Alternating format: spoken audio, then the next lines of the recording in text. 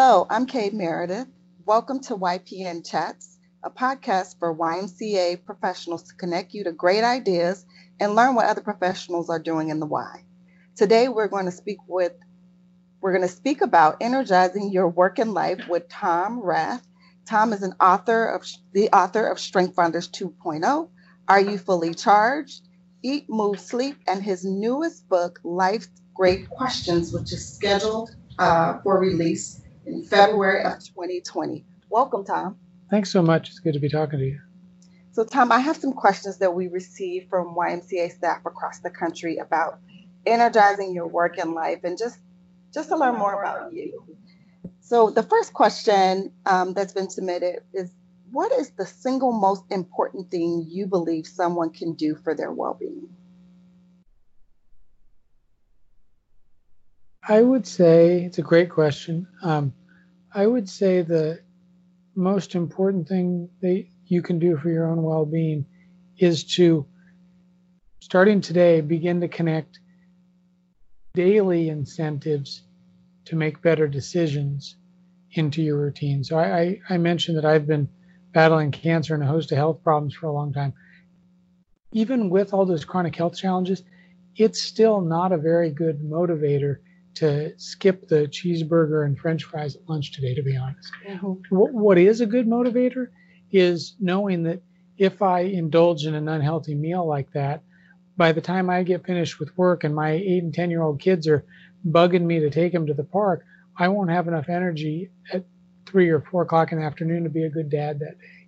Mm-hmm. And the same thing applies to sleep. If you have a really important meeting, you need to be your best, you need to get a good night's sleep. And moving around throughout the day, if I'm completely sedentary throughout the day and I have a presentation at 3 or 4 o'clock, there's no way I'll be as sharp as I would be if I were moving around and more active throughout the day. So when you start to connect your action today that's also helps you make a better decision with those short-term incentives, I found that's kind of the secret to building better well-being one day at a time. Yeah, that makes sense. Yeah, short-term incentives. Right. It's an interesting way to think about it. Mm-hmm. Yeah. So what motivates or drives you to be enthusiastic and to help motivate your team? We have YMCA staff who are supervisors of teams of people. What motivates or drives you to be enthusiastic and to help motivate your team?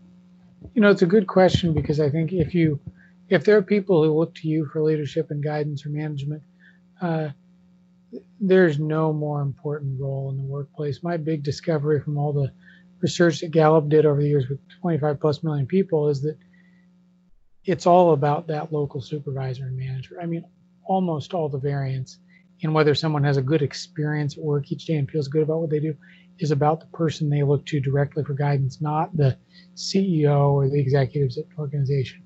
So what motivates me and what I've learned is that the people right around me on my immediate team, if I'm not taking responsibility for their development, energy, and growth every day, chances are nobody is in the workplace. And so I think just understanding the significance and importance of your role each day in helping people to have more energy and more well-being and to connect what they do with how it makes a difference for your members and for your communities, there is no more vital role in the organization. And so to show up each day and kind of accept and own what a big and positive influence you can have is one of the more inspiring parts of my job, and I'm sure it is even more so for your teams. Yeah.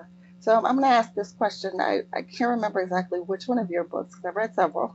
It was. I can't remember where this came from, but there was a section that says, "Is your boss killing you?" Or it's about the impact of you as a supervisor on your staff teams. Mm-hmm. I know I'm misquoting that, but right. Can you talk a little bit more about the research connected to supervisors and the impact they can have on their staff teams? Well, I'll start with the downside of what I learned is that having a really bad boss could be as bad for you as smoking or other really unhealthy habits in terms of the effect that scientists are able to measure, or the chronic effects of a bad relationship with your boss over time. So, and there are a lot of people who are amazing motivators and community influencers and individual achievers who just don't have the desire or talent, or whatever it might be, to spend their whole life managing or leading. That's something good for people to think about at some point in their lives too. But for those of us who are in supervisory or leadership roles now, I think to figure out how you can take your strengths and aim those at how you can make positive contributions to the growth of people who look to you for leadership every day is a really good place to start. And you do have to have good quality relationships and even friendships with those people each day, because I think the industrial era mindset of kind of standoffishness between bosses and employees has been proven wrong, and it's bad for the employees' health. Interesting. So, a fun question about your interests, and what are your favorite books, or what is one of your favorite books that you have authored? What's your favorite book that you have authored, and why? It's a good question. I think How Full Is Your Bucket, which was the first book I worked on, has a very special place in my heart because it was written in my grandfather's final months of his life with him, and it was the first book we worked on. And the ones that I take the most pride in are the kids' books. So we did an illustrated version. There were so many teachers that wanted to use How Full Is Your Bucket because it's a basic metaphor about every time I interact with another person, I either fill their bucket a bit and give them some positive energy, or I dip from it and take away. The metaphor is so simple that even though it was a business book, K through 12 teachers across the country grabbed onto it and said, I want to use this in my classroom. And so they told us we needed to make the kids' version of How Full Is Your Bucket. And then when my kids started in their kindergarten and elementary school here in Arlington, Virginia, all the schools are using that book now, and it's a part of their theme and their semesters. And so that's fun for me to see how it's a classroom management strategy and actually changing behavior. So talk about meaning. That kids book actually gives me the most meaning. It's why we worked on a kids book about energy and eating and moving and sleeping for kids called The Rechargeables, that spent a lot of time in schools reading and talking to kids about that recently, because I am of the belief, and I think you probably see this in your communities every week, that if you can show young people better ways to value the foods they eat, being active and sleeping better, that might just change the trajectory of how they do those things for a lifetime. I grew up in a culture, for example, where sleep, the last thing I would ever admit is needing more sleep, because it was kind of a hardworking farming culture. And boy, now with my kids, the last thing I'm ever going to do is send my kids to bed, tell them to go to sleep as if that's a punishment, because I want them to value sleep. So it's the first thing I ask my kids in the morning, did you get a good night's sleep? If not, why? And we make sleep something that's kind of a sacred, highly valued thing in our house. And I think a part of that book with the rechargeables we worked on is how do you turn those things around so kids see eating, moving, and sleeping as things that yield energy throughout the day. Yeah, and what a great resource for us as we look at our work in the Y around youth development and working with our youth around eating, moving, and sleeping, right? So my last question is, what is the best way or your best advice for failing forward or learning from your mistakes?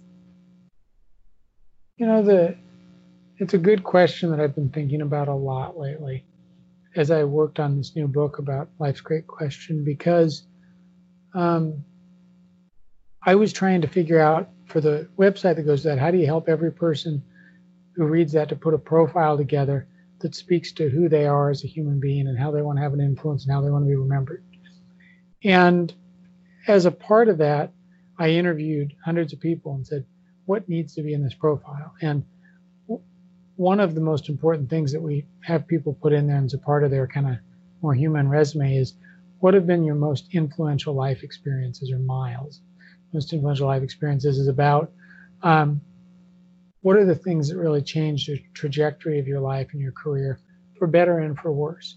And what I found in kind of walking through that activity with people is, in many cases, it is a challenging time. So one of my most influential life experiences was my big physical health challenge and how I dealt with that and battled that, and how I responded to it. And I think what I've learned about both my personal health challenges and my career challenges over the years is that when you face those battles, to step back and say, not only what can I learn from failing forward, but how can I apply that? And then what else can I learn to get ahead of something like that happening in the future?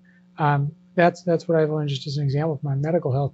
I wake up every morning, read at least 10 or 15 medical abstracts about how I can stay ahead of those challenges so that I'm ready for it in the future and can essentially do things that keep me 10 steps ahead. And so I think if you take that mindset of one of the beautiful things about our lives in general is that um, we can always be doing things for other people and we can always be learning a few things that get us ahead so we can do more for others over time. And I think if you're not trying things where you're failing, you're not trying enough. So you've got to learn from that and move forward. Mhm. What a great note to finish up our podcast today on. We want to thank you, Tom, for sharing more about your work and remind our listening audience that Tom has a new biography that's coming out in January, as well as Life's Great Questions, which is scheduled for release in February. You can learn more about that on tomrath.org or from the virtual program guide for this YPN conference. Thank you for listening today. Thank you, Tom, for sharing your thoughts with us today. And if you enjoyed our conversation today, subscribe to our podcast and share the podcast with your colleagues.